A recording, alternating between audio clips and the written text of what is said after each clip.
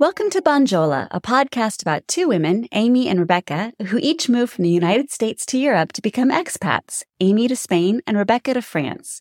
We're here to share the highs, the lows, and the logistics of this adventure, encourage you to follow your own move abroad dreams, and remind you that you're not alone when the going gets tough. Enjoy! Bonjola, Rebecca. Bonjola, Aimee. How are you today? I'm quite well. How are you doing? I am also well. I find myself still in Seattle with 22 days until I get on a plane for France.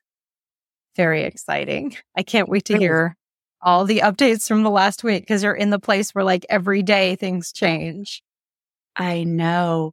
Well, okay. So I actually don't know the last thing that I shared. So when we last got together, did I have my visas?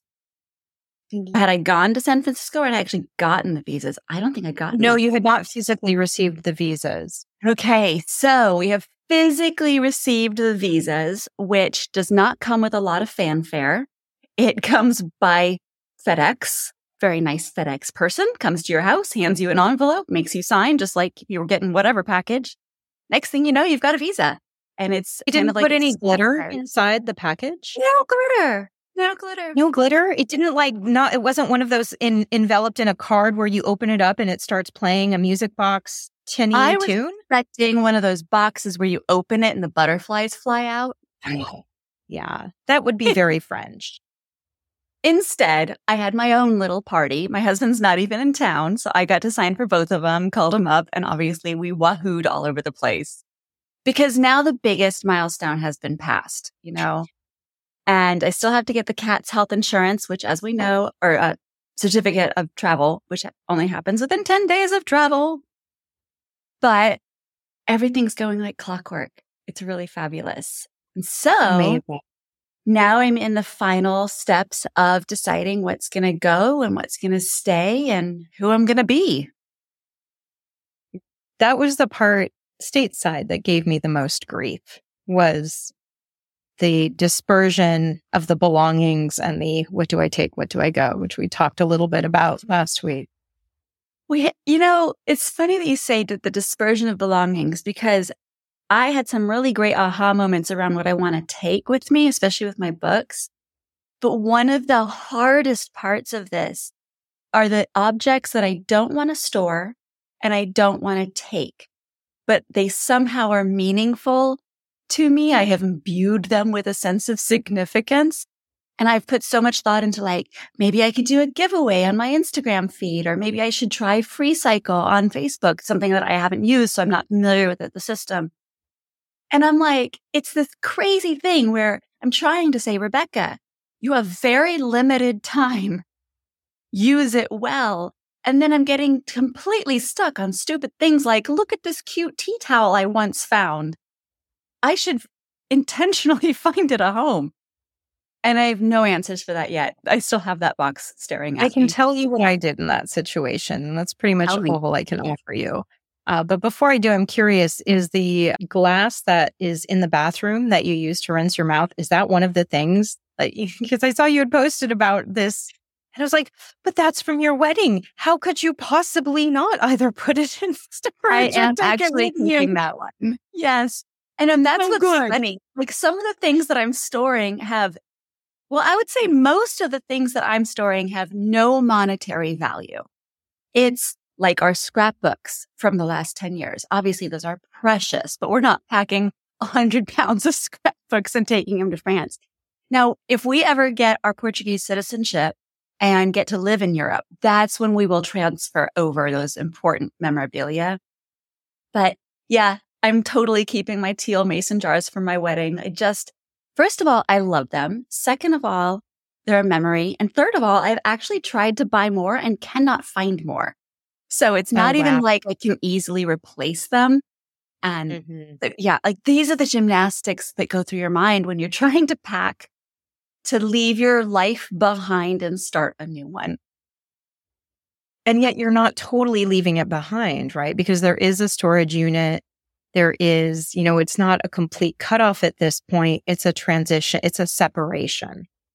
And because my business that I've been working very hard to grow for the last year as I transition from the design to the coaching is coming with me. So, my appointments are already set for after I get there. I already have speaking events. So I have to pick up my business life and transport it and plop it down there and find a new routine that supports something that's already existing. Yeah. In these final few weeks where you're fraught with what to do about things that are too valuable to just give to Goodwill or throw in a dumpster, but you don't really have the time, resources to properly transition it, right? We ended up putting it in storage. And that was actually, I was spinning out and Shane was just like, just put it in storage. We'll go through it later. Just put it, like, we don't have time at this point. You can always change your mind and decide to get rid of it later. But if you get rid of it and you regret it, it's over. So, and he really he had this very sort of a very forgiving, gentle approach to my excessive attachment to crap. Because I am that person who's like, oh, but I found that scratched up run over figurine on a 17-mile run and it was special and I can't throw it away, even though it really is trash to probably everybody else in the world. But I've attached significance to it and can't bear to lose this and then lose the memory that I have every time I look at it. Okay. So here's what I would say. I love that idea because, and here's the hilarious thing. The box of stuff that we're talking about is literally one black, small, like legal sized file box bin. I have an entire storage unit full of stuff and it would take up one tiny corner. Why am I losing any sleep over this? I don't know, because mine is like the size of a studio apartment.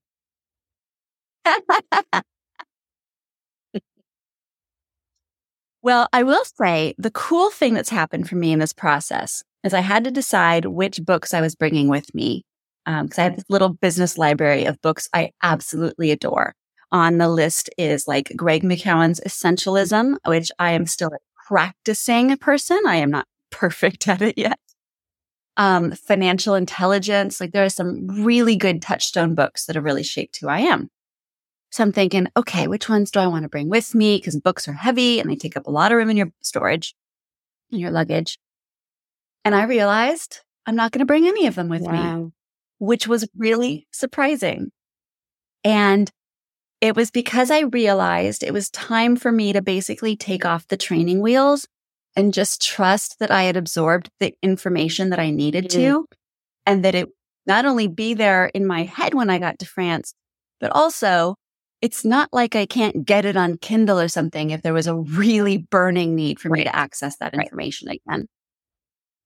Yeah, I did take some, I think 1 or 2 cookbooks and I put them on Kindle, and another book on fitness that I really like called Spark that I wanted to, it's one of those like, oh, I should read this again. Like, but you're not going to bring this. You're not going to bring this. So just get it on Kindle.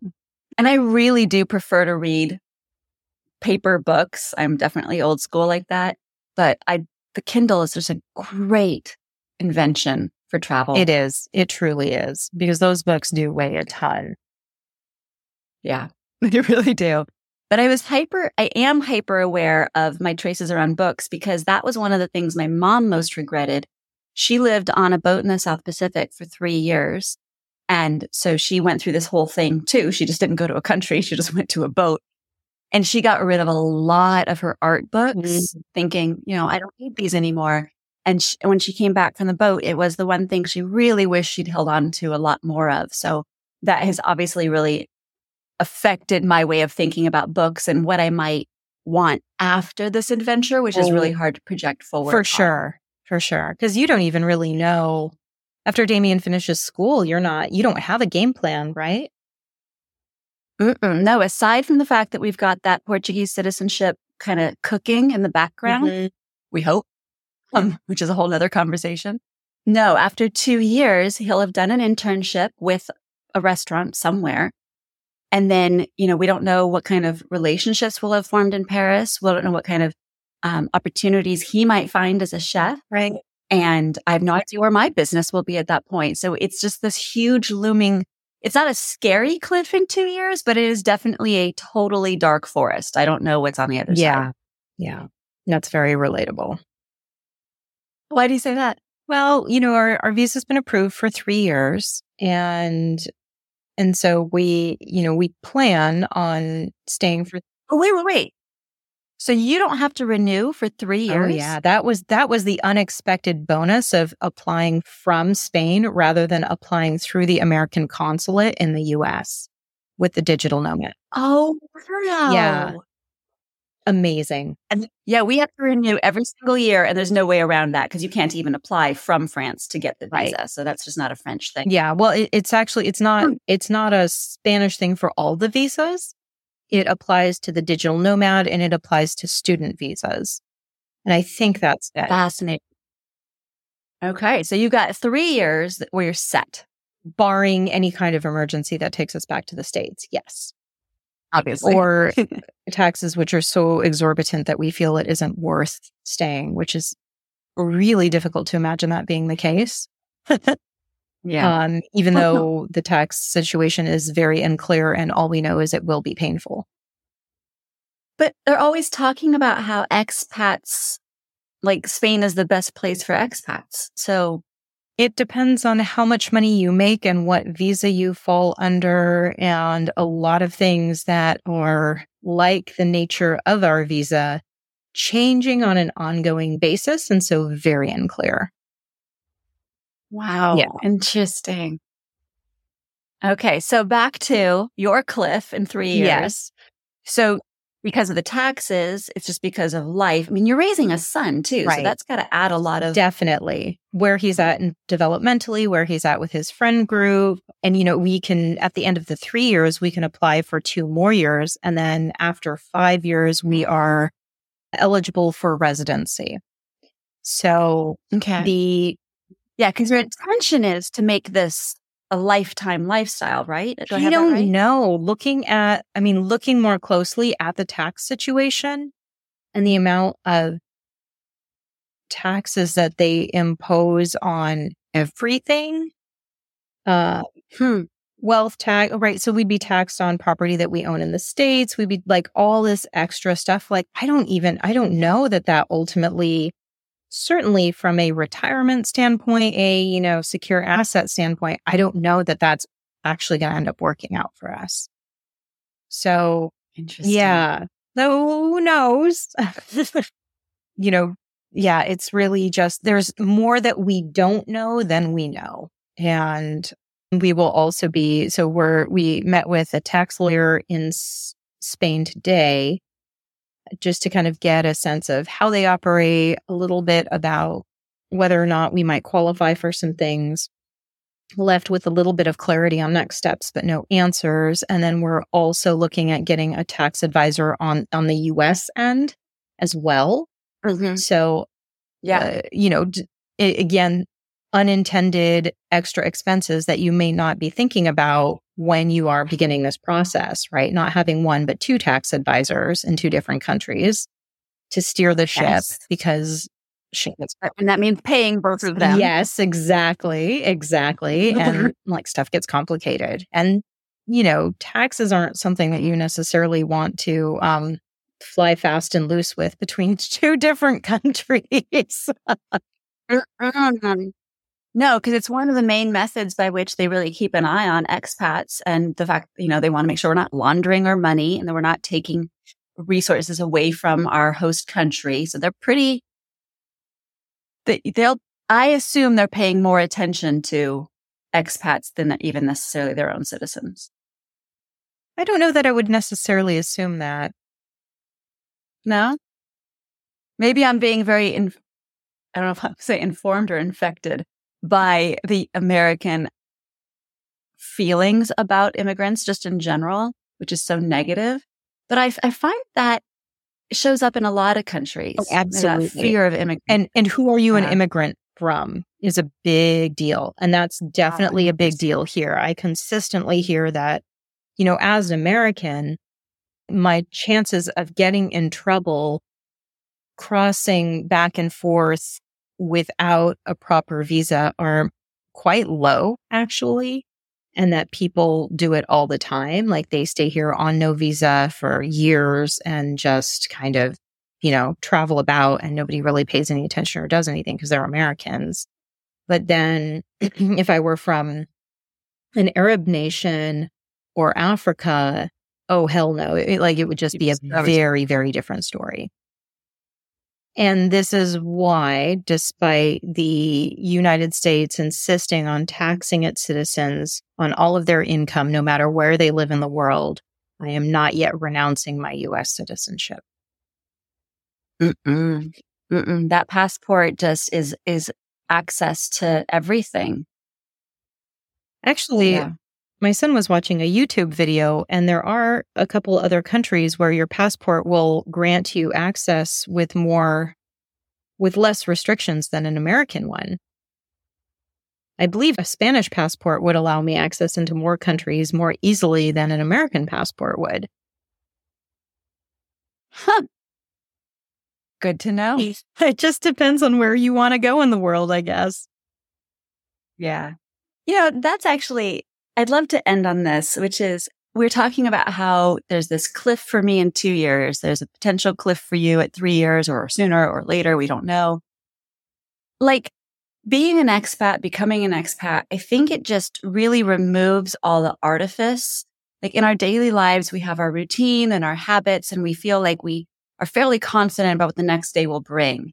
When in reality, life is brutal. None of us have any clue what the next day is actually going to bring. But becoming an expat really makes me at least extremely conscious of that fact. Like, did I ever really know what my life was going to look like in 2 years? Right. No. Is it more uncertain now? Yeah. But is it really more uncertain? I don't know that it is. Yeah. Yeah. I definitely feel more conscious and mindful that this is like, enjoy each day you have, because we are so damn lucky to be here, and I will do everything I can not to take it for granted. I love it. I think that's a perfect place to close this episode. At some point we're going to have to come up with a closing ceremony instead of a, gosh, how should we end this? But for now, I'm going to say to everybody, a bientôt. Hasta pronto. We hope you enjoyed this episode of Banjola. If you did, the best thing you can do is share it with another person brave enough to move abroad. See you next time.